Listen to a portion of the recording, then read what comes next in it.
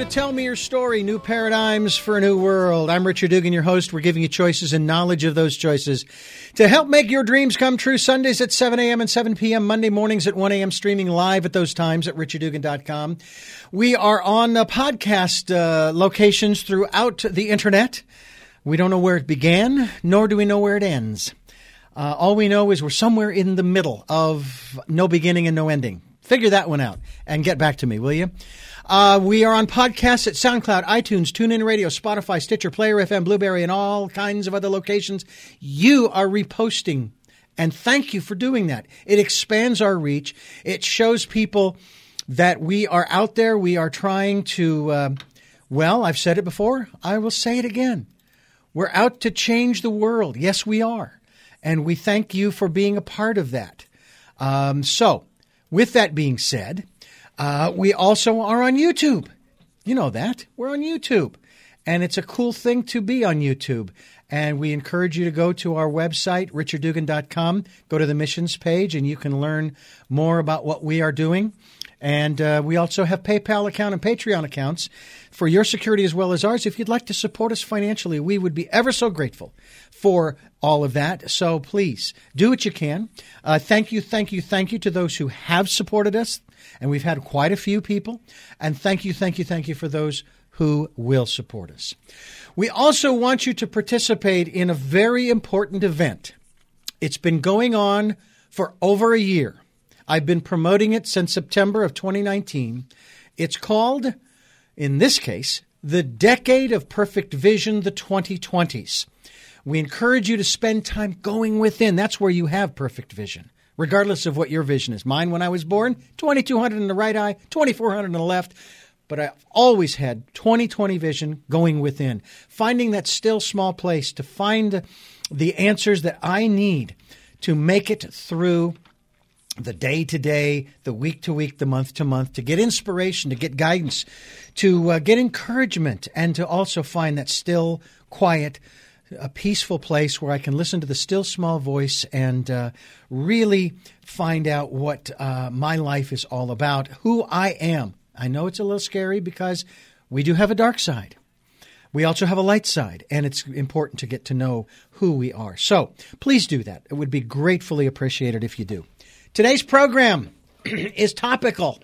It's important. We need to find out more about this particular subject, especially considering the fact that we are in the age, I call it the COVID era, but we're also in the age of what I love, this phrase, we're in the age of truth decay. Truth decay. Well, today we're going to hopefully demystify some of these things, but also get some more information about what's really going on. We're going to talk with Abby Levine. She's the filmmaker, and she has COVID PVO.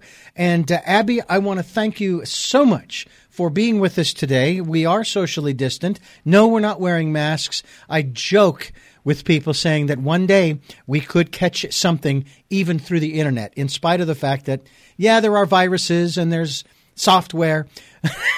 But, you know, I'd rather have smell-o-vision before we could pass viruses through the internet. Thanks for being with us. Thank you so much for having me. I'm so excited to talk about COVID POV. It's definitely a project that has been a long time in the making now, unfortunately, and it came about very suddenly, and it should be, hopefully will educate your listeners. All right. So for those people, we're going to start the education early here.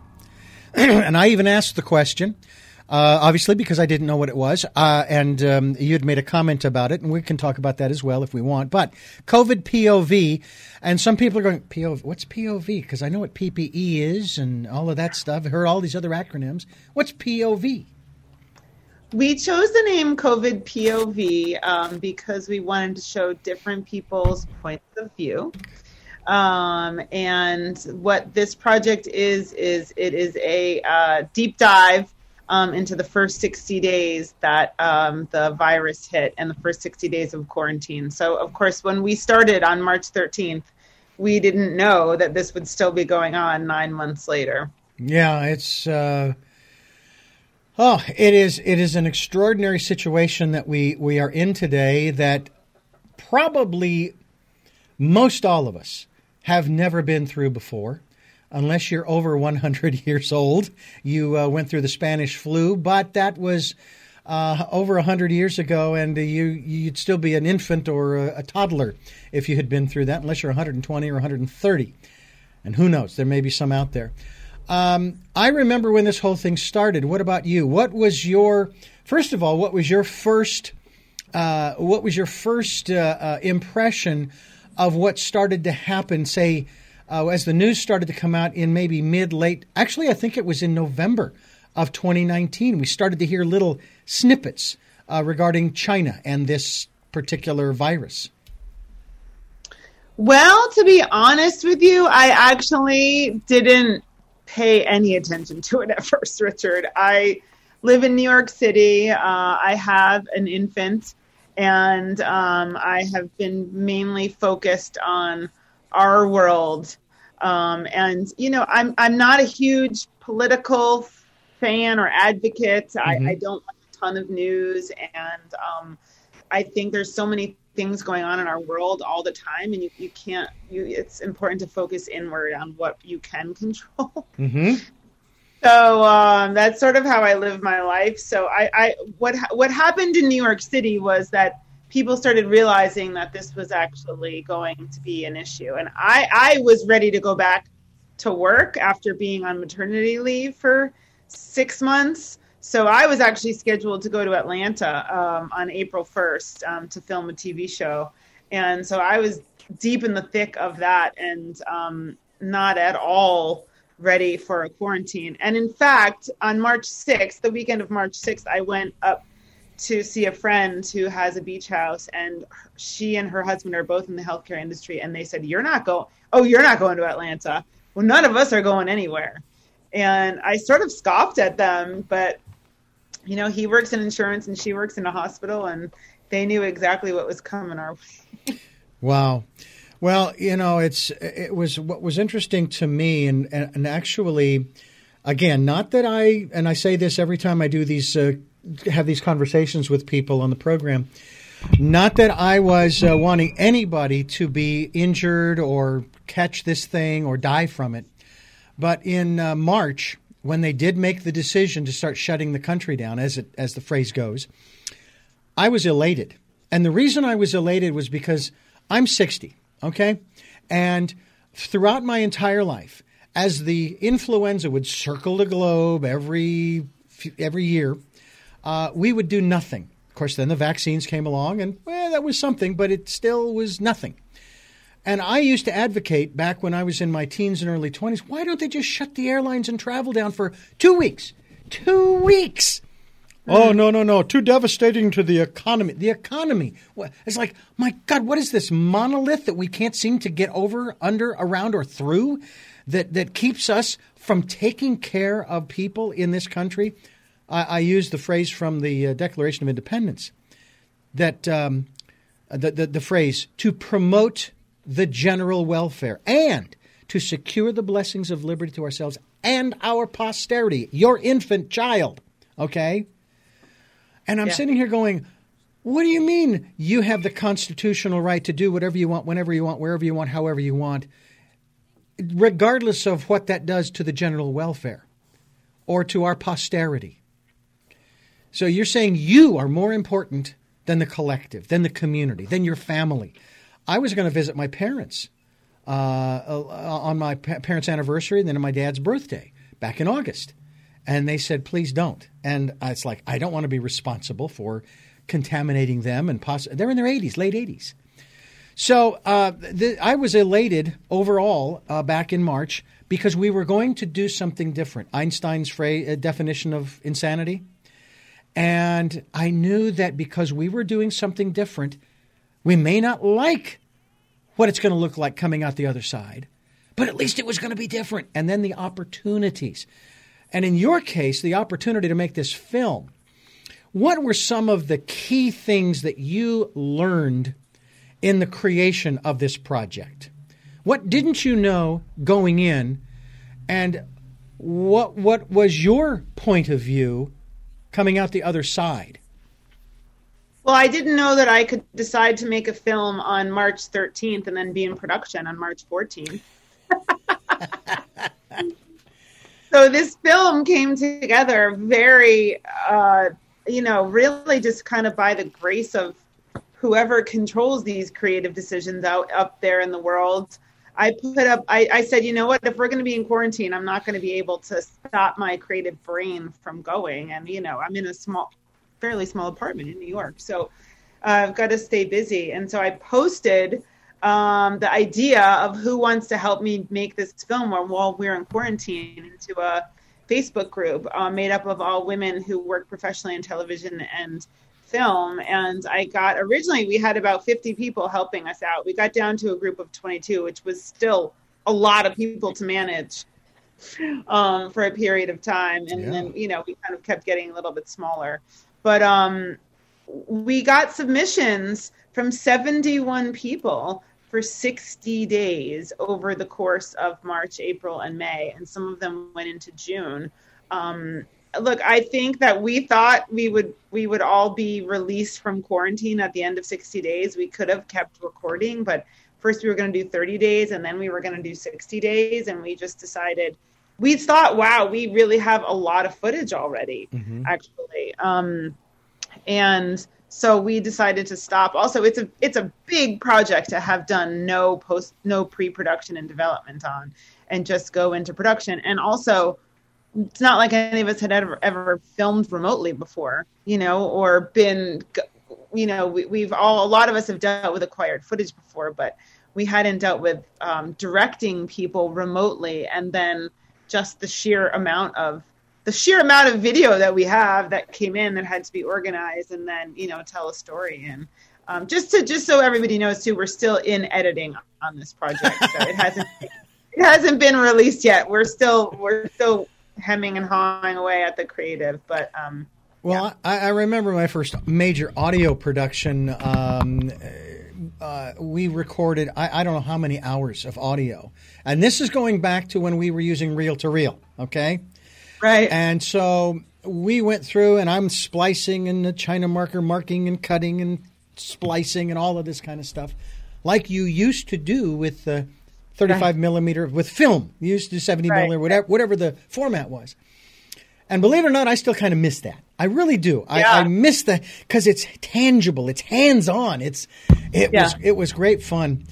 Anyway, so you're still in the process. And of course, you live by the adage that it is better to have more and have to eliminate than not to have enough and have to figure out how to lengthen it. Although a documentary such as yours, COVID POV, is there a time limit? This is sort of the structural protocol aspect of it. Is there a particular time frame that you're trying to put it into?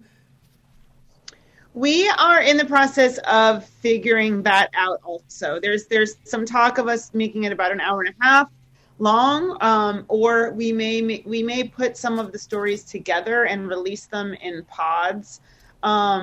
We started to put the footage together, and we got some of the beefier stories to like about 10, 15 minutes, and some of the smaller stories, are even shorter than that. But there's a matter of, are we going to intercut them?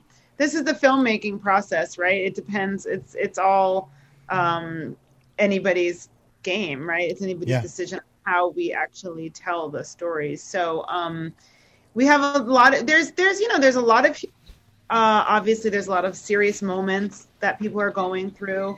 We have a woman who's pregnant, and as part of it, we have people that are essential workers on the front lines that are in it. We have people that are having pretty serious mental issues, being at home and having some PTSD. We tried to find some humor. We do have some humor. We have a really pretty funny family from Staten Island who is telling their story. But the purpose of this was to we think that it's going to be hard to explain this to our children and future generations. And so we feel like we really captured a historic document of what we all experience from our POV, our perspective, our points of view. in our home when the world stopped. Yeah. Right. So that was the purpose of getting the footage, so that we could be able to look back on it. And we're thinking maybe we'll release this at the 1 year anniversary, maybe the 2 year, maybe the 5 year. We're not really sure. We're sitting on it to see when the most appropriate time is at the moment and figuring out how to do the creative. So what would be the anniversary date? Is it March 6th? Or, I mean, that's the other thing, too, because one of the first cases in the United States, I believe, was back in January of 2020. Right. But we didn't lock down the country until early mid-March. And of course, there you go. Now, one of the and speaking of humor, I tried to put sort of a humorous spin on this myself by looking at, and again, ladies and gentlemen, I don't mean any disrespect to anybody who has had it, has caught it, has been sickened, has been permanently affected, because that's one of the problems with this virus. Even if you survive it, if you were adversely affected, a lot of your organs are going to be impacted for we don't know how long. And then no disrespect to anybody who has died from it. My God, we are fast approaching. I can't believe this. 300,000 people. They say we're going to get there probably before March. And I can't, and again, we're not talking numbers here. This is one thing I try to remind people. This is not a number we're talking about. These are human beings, family and friends and relatives and acquaintances, even if it's just within business, that are gone. 300,000 human beings, just in this country alone. But I tried to put a somewhat humorous spin on it by saying, how do we know that this virus isn't some extraterrestrial? I mean, we assume that all extraterrestrials are bipedal in our size.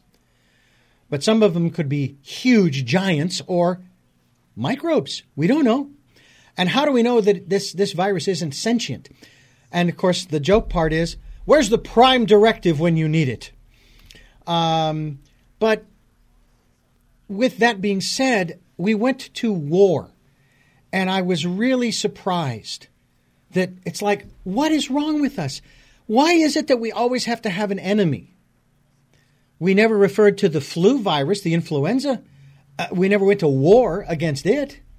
We never went to war against polio or tuberculosis or any of the others that we have treatments for. Your thoughts on using a military term, if you will, a combative term, even though, yes, people do battle this and some people succumb and so forth and others have those underlying conditions. But your thoughts about, and again, I'm with you. I don't want to politicize this, but many people in and out of politics use that terminology. Your thoughts? Well, or is it a moot point? What it brings up for me in that question is, how is the news reporting on COVID? And, I've been inside a lot of newsrooms. I've launched a lot of big talk shows, 2 big talk shows that are still on the air 20 years ago. I've been inside the halls of all of the celebrity talk shows. And, the truth is that, the bloodier, the gorier, the more exaggerated, the better. That just is the truth. If it bleeds, it leads. It is true. And what I noticed, what I can speak specifically to, is that I noticed as soon as we during the election, that so much of the COVID talk went away. And literally the second that Biden was essentially named our president, the nightly news went back to the blood and gore of COVID. And that's when I really said, I do think it's bad. I am taking it seriously. I'm wearing a mask everywhere and sanitizing and me too. Taking quarantining. But I don't think it needs to be considered.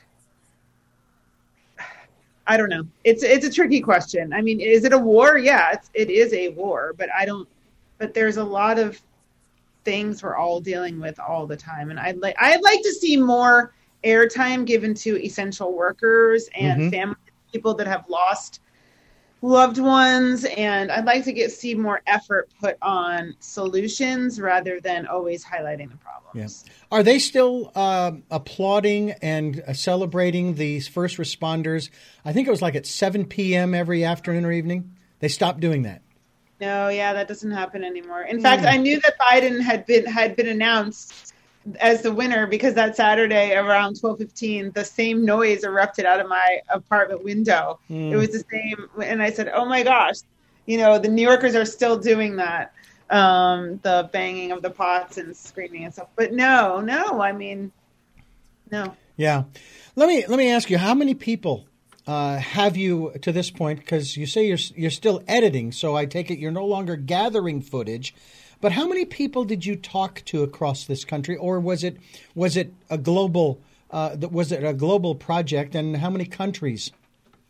We have 71 contributors from all over the country, and I believe we counted 7 countries. So we had Spain, Italy, Morocco. Somebody from China submitted. Where else did we have? Oh, Guatemala. Yeah. And Venezuela. Wow. And Czech Republic. Yeah. Yeah. So we go ahead. Yeah. Well, okay. So the perspective coming from each one of these people, the 71, you have 71 different perspectives. Were many of them similar, or were they all pretty much in one direction? What was the divergence of perspectives? There are some themes that emerge, especially with parents having kids at home. But what we find so fascinating, and we being it's all female filmmakers too. I should have mentioned that up top. Congratulations. Yeah, thanks. I know it is a big deal. There's like a story behind the story. Oh yeah. Well, because we all didn't even know each other, and we came together to make this film. So we met every day in quarantine, which was fantastic. But we would follow the stories. I mean, no, they're all very different. Some of them there's some singles, there's many families, there's all different genders and also wealth levels. We really tried to capture what we felt would be the most diverse group of people that others could see and relate to. So actually there's nobody that's extremely wealthy. It's mainly middle class and below. We have a couple of farmers. We have somebody from a Native American man from an Indian reservation that was closed down. Nobody could get in or out of the reservation. And yeah, I mean, we have a young intern, a resident doctor up in Boston who we followed through the course of the beginning of the pandemic when he felt like he was a little bit cocky. And it was funny because some people said, "Oh, he's not a good character." And I said, no, this guy is going to have a good story arc, because you could almost see where that story was going. Because once the realities of COVID hit, things got real for him, and he did in fact actually get COVID, and he's considering whether or not he even wants to stay in the medical field now. So we have stories like that. We have a blueberry farmer from Seattle, Washington, whose small business is affected and her neighbors are affected, and they sort of feel like they're preparing, but they are not sure it's going to hit them too hard. And so you don't know whether or not it's going to get to them. And we have a waiter, an African-American waiter who completely runs out of money. And he has to depend on his friends for food, actually. And, he's very philosophical and very deep, and he has a healing relationship with his mother through this. Because he realizes that it could easily be the end for anyone at any point. Yeah. So it's really all over the place. Where can people go to either to see anything of the film at this particular point? Again, I know you're still editing, so I'm sure there's probably not a lot. But tell us how people can find out more about this film, the documentary, and the work you're doing, and if you're still accepting any contributions of testimonials, so to speak, of their experiences, perspectives, I guess I should say, points of view. Yeah, thank you, Richard. Yeah, we did start a social media pages. So we have an Instagram account and a Facebook account, and they're both COVID POV. So COVID POV. The best piece of video that we released so far is our trailer, which you may have seen already. Mm-hmm. And it is about 4.5 minutes long. And so that's where people can see it. And I think we have that posted on our Facebook, actually at the top. But yeah, that's already gotten over 1,000 views actually. And I should just say at this point, we are looking for if help finishing the film financially and distribution. And I have a production company. It's called Swirl Studios, Swirl SWIRL Studios.com. The sizzle reel's on there. Yeah, the sizzle reel's on there. So the trailer is on there. But if people wanted to contribute their story, we're not officially taking any more. Mm-hmm. We're not in production at the moment. We're in post-production. But I think, maybe given, who knows? We keep saying we need to fire this back up again and do like 6 months later. Yeah. As of our conversation, ladies and gentlemen, and I actually have gone to a link. Apparently, there is a website. It is covidpov.com. Now, I don't know if you're related to that. It seems like it looks similar. Interesting points of view on COVID and its potential impact on all of us. The future is good. Now, that's what the website says. Is this anything? That's not us. That is COVIDPOV.com? No, that's not us. All I right. can't. Well, I am looking at the World Health Organization, and as of our conversation here with Abby Levine. Is it Abby Levine? Levine. I got it right the first time. 62,662,181. That is global confirmed cases. 62 million, and of those, we have 1,460,223 deaths. Yeah. And that is as we speak now. And apparently the Americas taken the lead, and this is under the category by regions of 26,663,000. Europe has 18,660,000. Southeast Asia, 10 million. And so forth. And the smallest that's listed here is the Western Pacific with only 886,000. And obviously the smaller areas are going to have smaller populations, ergo, hopefully smaller. But it's interesting to take a look at the map that they've provided as well. This opens the question to the level of information, facts that are contained within the context of COVID POV, the documentary that you're putting together. Is that its intent, to provide facts and or information about, or is this strictly I'm going to say subjective, because each point of view is a subjective perspective. But what it does, it's like what we try to do on this program, Abby. We have this event. In this case, it's the coronavirus, COVID-19. It's in the middle of the circle.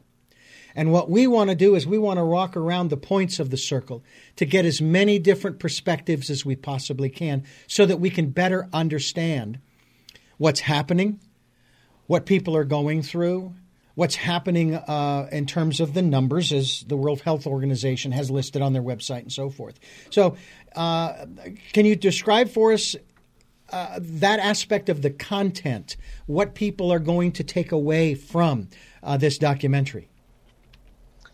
It is strictly non-factual. Okay. We actually say it's not about the virus at all. It's about the circumstances surrounding the virus. Okay. So it's what happens when people are in their own home, and it's the stories of those people. Mm-hmm. Strictly. Okay. And it's important. That's one of the things that's been brought out in the last few interviews that I've done is this aspect of understanding. Is that your point with this documentary, is to help the general public to understand what other people are going through?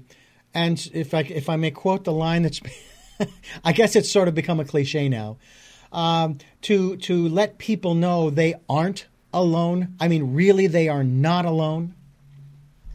Well, I those are two different things. Okay. First of all, I do think people are alone, and I think people are really, really suffering a lot from the isolation. And I personally, I'm an optimist, but I think it's hard to tell people you're not alone, because you are alone. And this is wonderful, face to face on a computer, but I think that we're going to have a huge mental health crisis on our hands after this. And we do now. Mm-hmm. I mean, there's just so many people that are so badly off during this that we're not even talking about. And yes, I mean, the way that you framed it, Richard, is exactly, we never actually have said it that way, but that absolutely is my personal mission. I have a nonprofit called Spread the Sparkle, and we do events on holidays for women and kids that have survived domestic violence. It's 5 years in the running, and we put on these beautiful events and for them, and Santa Claus comes and we do beauty gifts for the women, and it's really nice. And this year we're shifting to some of the doing Christmas. We're in the process of raising $5,000 for 10 families to give them each $500 gift certificate, probably to Target, so that they can get food and toys and supplies for Christmas. Because, I mean, what I think is happening right now is that everyone is suffering and no one is available for support. The systems have started to fall out of place. Mm-hmm. The people that are normally strong are also suffering, and they're also going a little crazy going inside. And there's just a huge breakdown of emotional support systems happening. And I do think that we often forget about each other. And so I thought that the reason that I wanted to do this film was so that nobody got forgotten, and that there is an understanding of what all different types of people are going through. We're very careful about inclusivity in our casting when it comes to gender, race, like I said, wealth structure, and even where people live. We felt like it was really important to have a diverse group. And that speaks to having a lot of women running this also. That was not actually something that I particularly thought about. I can't take credit for that. We had a couple of other producers who really insisted on us getting, we wanted to make sure that we were all inclusive doing so. So, it really has taken a village to get this project filmed. And we hope that people realize, I think we all think we're struggling and suffering. I know I do. I'm a single mom by choice, and having a child at home by myself suddenly for 9 months has been beautiful, but also really hard, and I have it really good compared to a lot of people. And,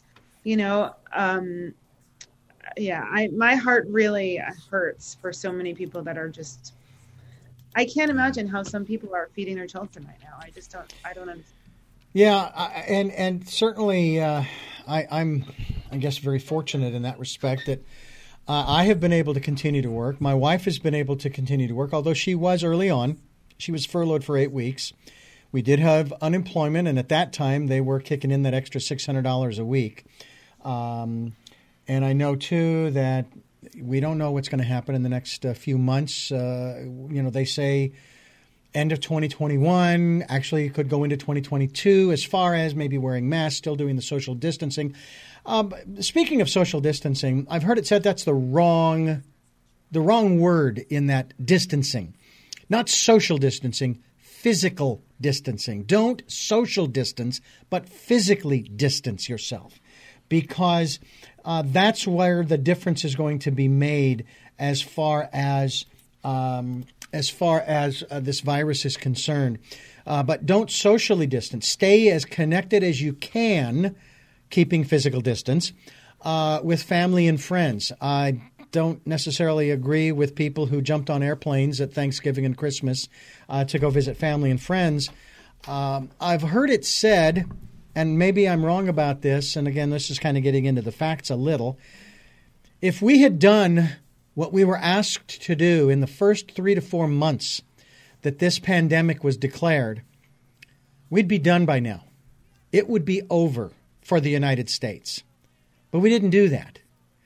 And whether you want to blame the government or institutions, the health organizations, whoever or I say it's on the people, because that's where the action has to take place. You and I, Abby, you just said earlier, you do 2 out of the 3. You wear the mask, you sanitize your hands regularly, but you're still out and about amongst the people, but you're wearing your mask and you're keeping that distance between you and other people. I've had criticism for that, actually.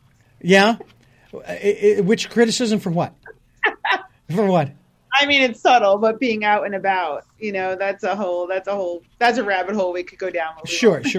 Well, and I'm out and about myself, but I'm not doing it because I want to be around people. I have to go get, my wife and I will go to the grocery store. We need to shop. We need to get food. Got to put gas in the truck to get to and from work and that kind of thing. I'm fortunate that 99% of the time I am by myself at the workplace. So, I have a fairly safe. My wife is in the medical field. She's not by herself, but she has to wear a mask during the entire shift.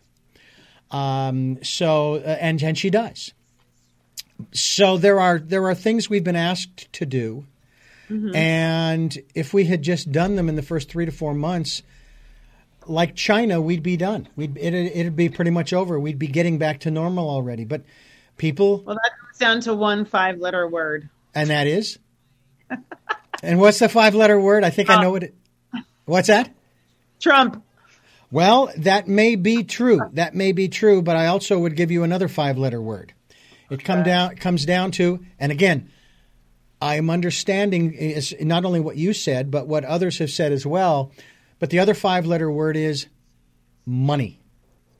It comes down to money. Everybody's talking about the economy, the economy, the economy, the economy.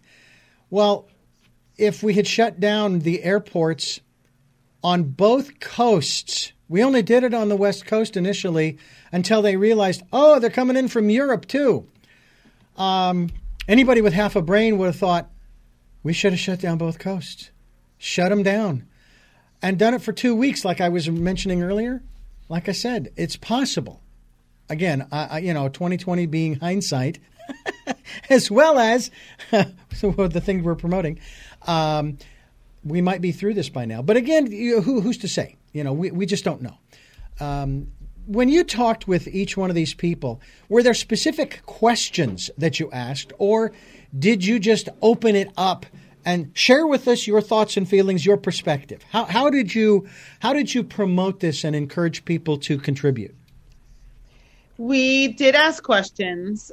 We never were present. What's so great about this project is that actually it's very intimate and very personal because they filmed themselves. So we would send them. We had each of our senior producers was assigned to anywhere from 2 to 10 contributors, and they developed relationships with them and continued to watch their video as they came in. And so we would ask them to, if they were doing certain things, if they could record it, we would ask them to do certain questions, for us. And that's the fun of producing a story and then following it. And because obviously they're not going to film themselves for 24 hours a day, but some of them did film specific, a lot of material for us about what was going on in their lives, and how they film it is even part of their POV. That's also interesting. It reminds me, what just came up in my mind was that this is similar to what would be considered the very first reality show. Yeah. And MTV pulled it off, and it was called A Real World. And I remember watching it. I especially now I don't know why I just liked the guy who had the long hair. I can't remember his name. He was the guy with the long hair. Anyway, well, I work in reality TV, so I am a network television showrunner. So I have I've been around for a long time. So actually, I think I would say the first reality show was Survivor. Survivor. Maybe you may be right about that. I would say Survivor, and then Road. What was it? Road Rules? No. What was the one that you just said? The MTV one? Real World. Real World, right? Yeah, and Big Brother. But yeah, I remember thinking when Survivor came out, how are they ever going to keep the show going? Like, how? Yeah. Even when I launched a Dr. Phil show, I launched that show. I thought, how many people can he give instruction to? Well, here we are 20 years later, and it's still on the air. Yeah, I've joked with people saying that because I don't watch reality television in that regard, because I'm not a real fan of the competitive nature that they inject into the processes. I got enough injected into my real life. I don't need to. Agreed. But I've also jokingly said with people, I said, look, if they turned my life into a reality show, I wouldn't watch it. Now, that's not to say my life isn't interesting. It is to me, but not enough to sit down and watch me live my life. Yeah. So that's just kind of where I am at. But I have talked with people about the actual value of reality shows. And I was talking with a gentleman a couple of years ago about Survivor. And he says, because I was rather critical back then, a little less so now. And he says, well, I get the negative critique of Survivor as well as reality shows. But you have to consider, he says, what that has done to the level of confidence and curiosity of the people watching to go out and do stuff that they might not have considered doing. Right.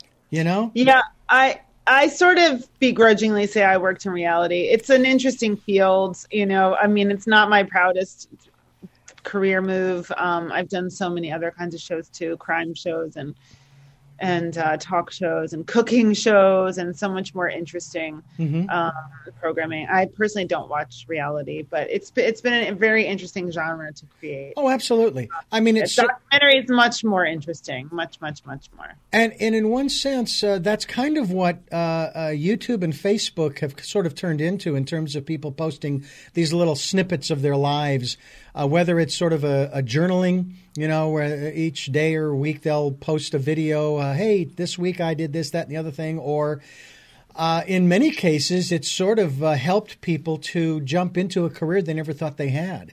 I mean, I was told years ago I needed to get into video. And as I shared with you, I resisted it because of the time it takes just to set up.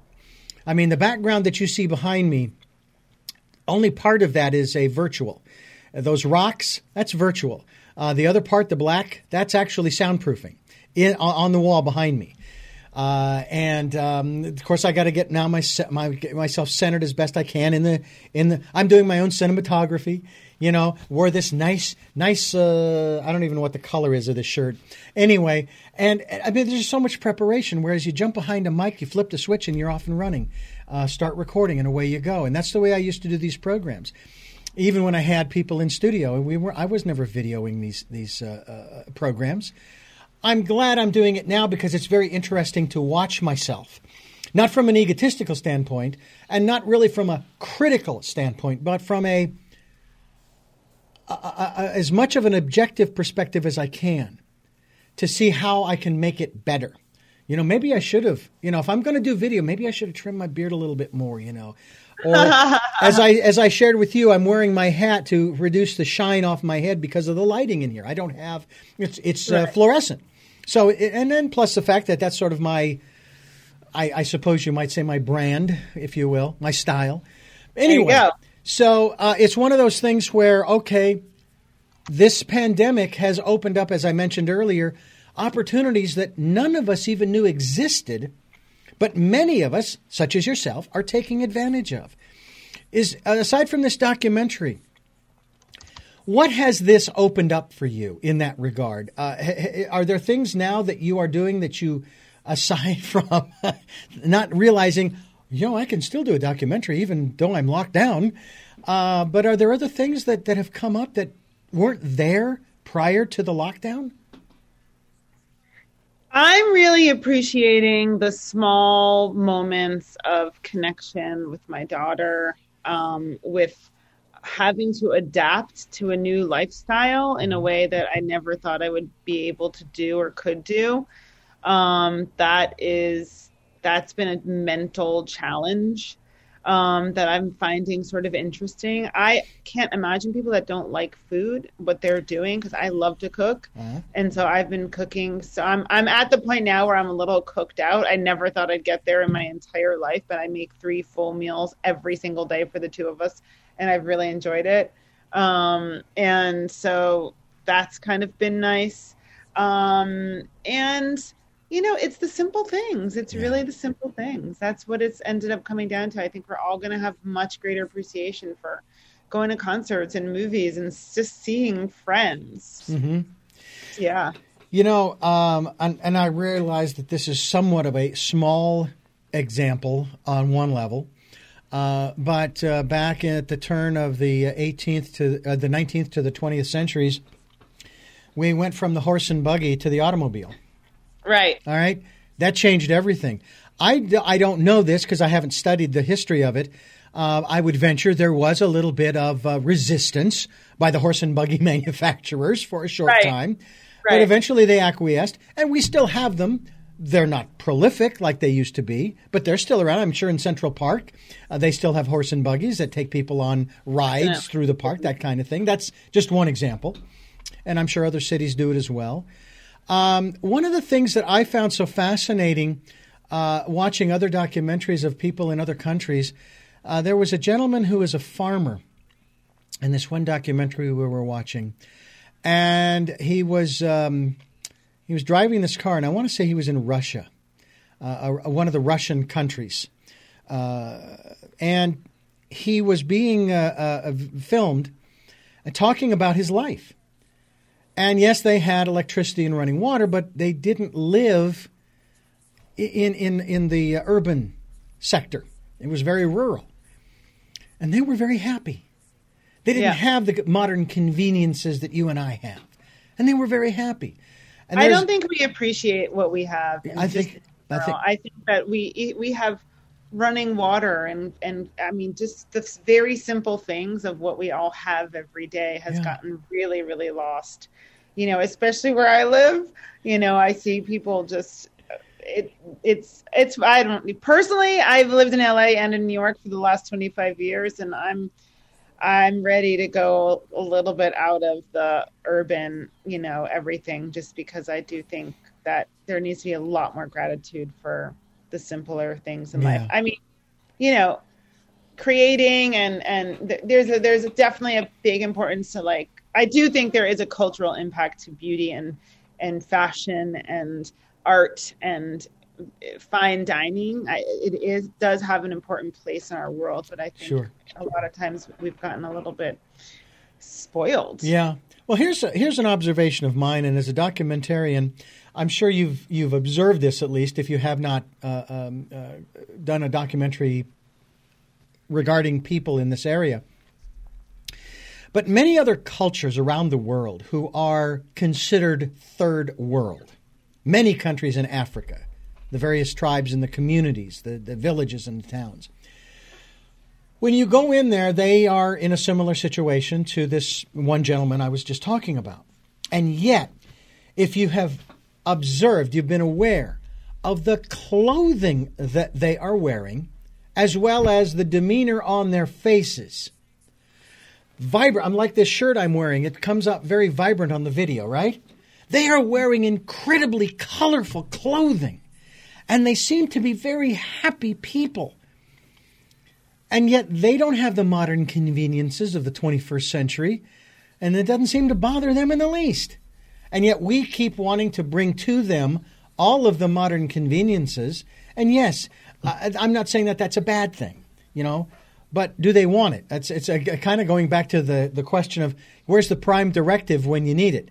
If they want it, if they've asked for it, let's let's help them out.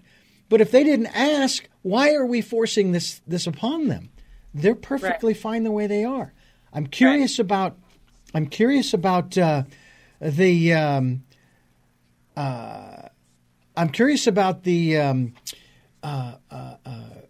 demeanor of the people that you have associated with over the years in the documentaries that you've done. Have you observed that around the world, traveling, in terms of people who are in less than first, shall I say, or industrial or developed areas? Well, I think the most interesting place I've been to document was 22 episodes of the A&E hit show Beyond Scared Straight. And so I've been inside 22 maximum security prisons. There was 5 seasons, I believe, but I did the first 2.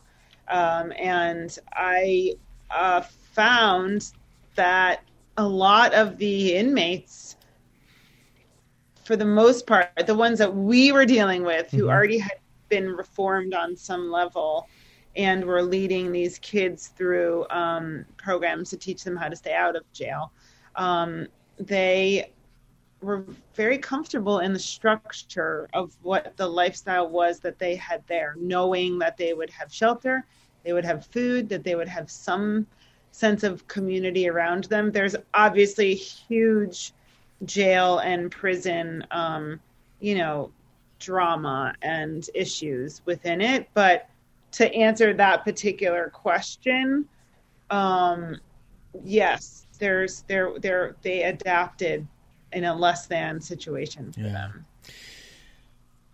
Abby Levine, I want to thank you so much for joining us and sharing this story of COVID POV, and it is COVID-19 POV, actually, the documentary. Points of View is what the POV stands for. We encourage people to go to Facebook and you said Instagram and put that in there, and they will find information and the trailer and so forth. We will be linked to one of those locations so that people can get more information, and do look forward to the release. Whether you do it on the anniversary thereof, once you figure out what that anniversary date is, or you just release it and say, hey, here it is. Yeah. Please watch it and ponder it and so forth. I think it's extremely important that we do that. Now, before I release you to go back into quarantine, I do have 3 final questions for you that I ask all of my guests, and you may have sort of addressed them throughout the program, but I like to ask them pointedly. Before I do, I want to remind our listeners we're here at 7 a.m. and 7 p.m. Sundays, and then Monday mornings at 1 a.m., streaming live at those times at richarddugan.com.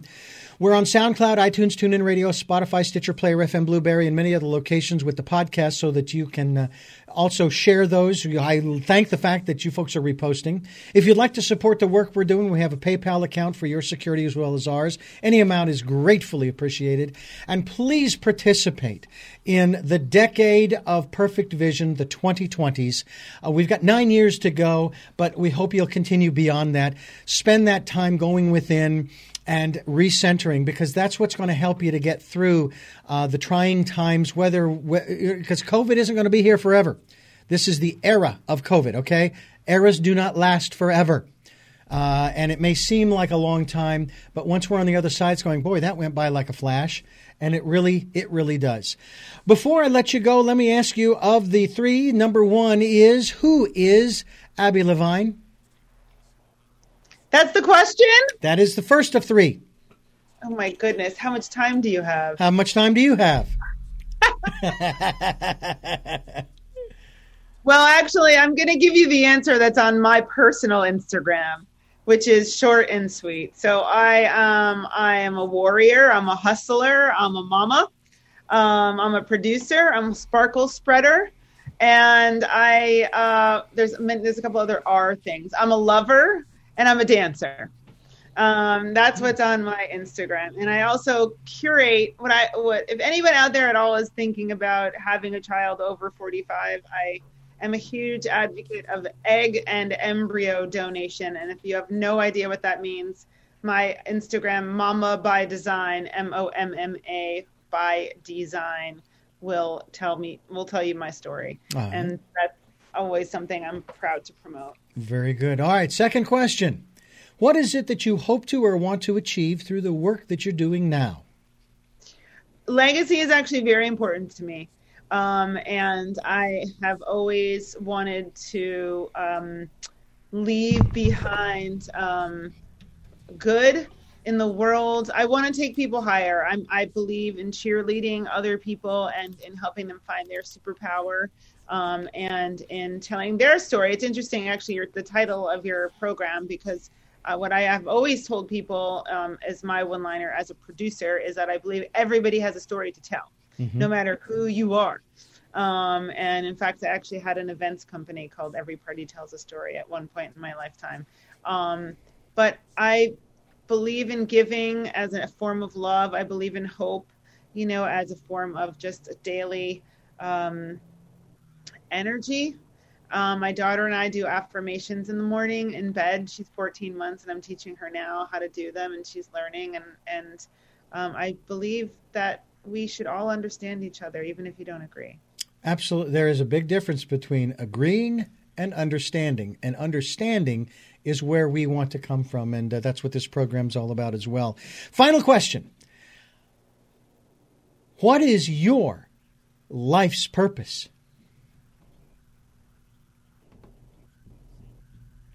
Dude, these are heavy questions at the end.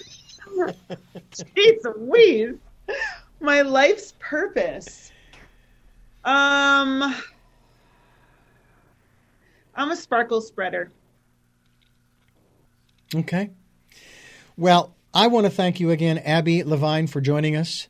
COVID-19 POV is the name of the documentary, and you can go to Facebook, pop that in there, or Instagram as well. Or, again, that was Mama by Design to find out more if you're interested in, if you're over 40. I'm over 60, so I can't, forget it.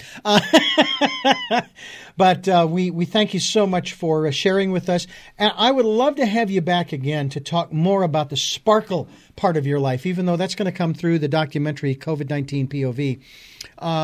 Because one of the areas that we do talk about is the more esoteric, more spiritual and metaphysical aspects of people's lives as they do the work and fulfill the life's purpose that they have come here to do.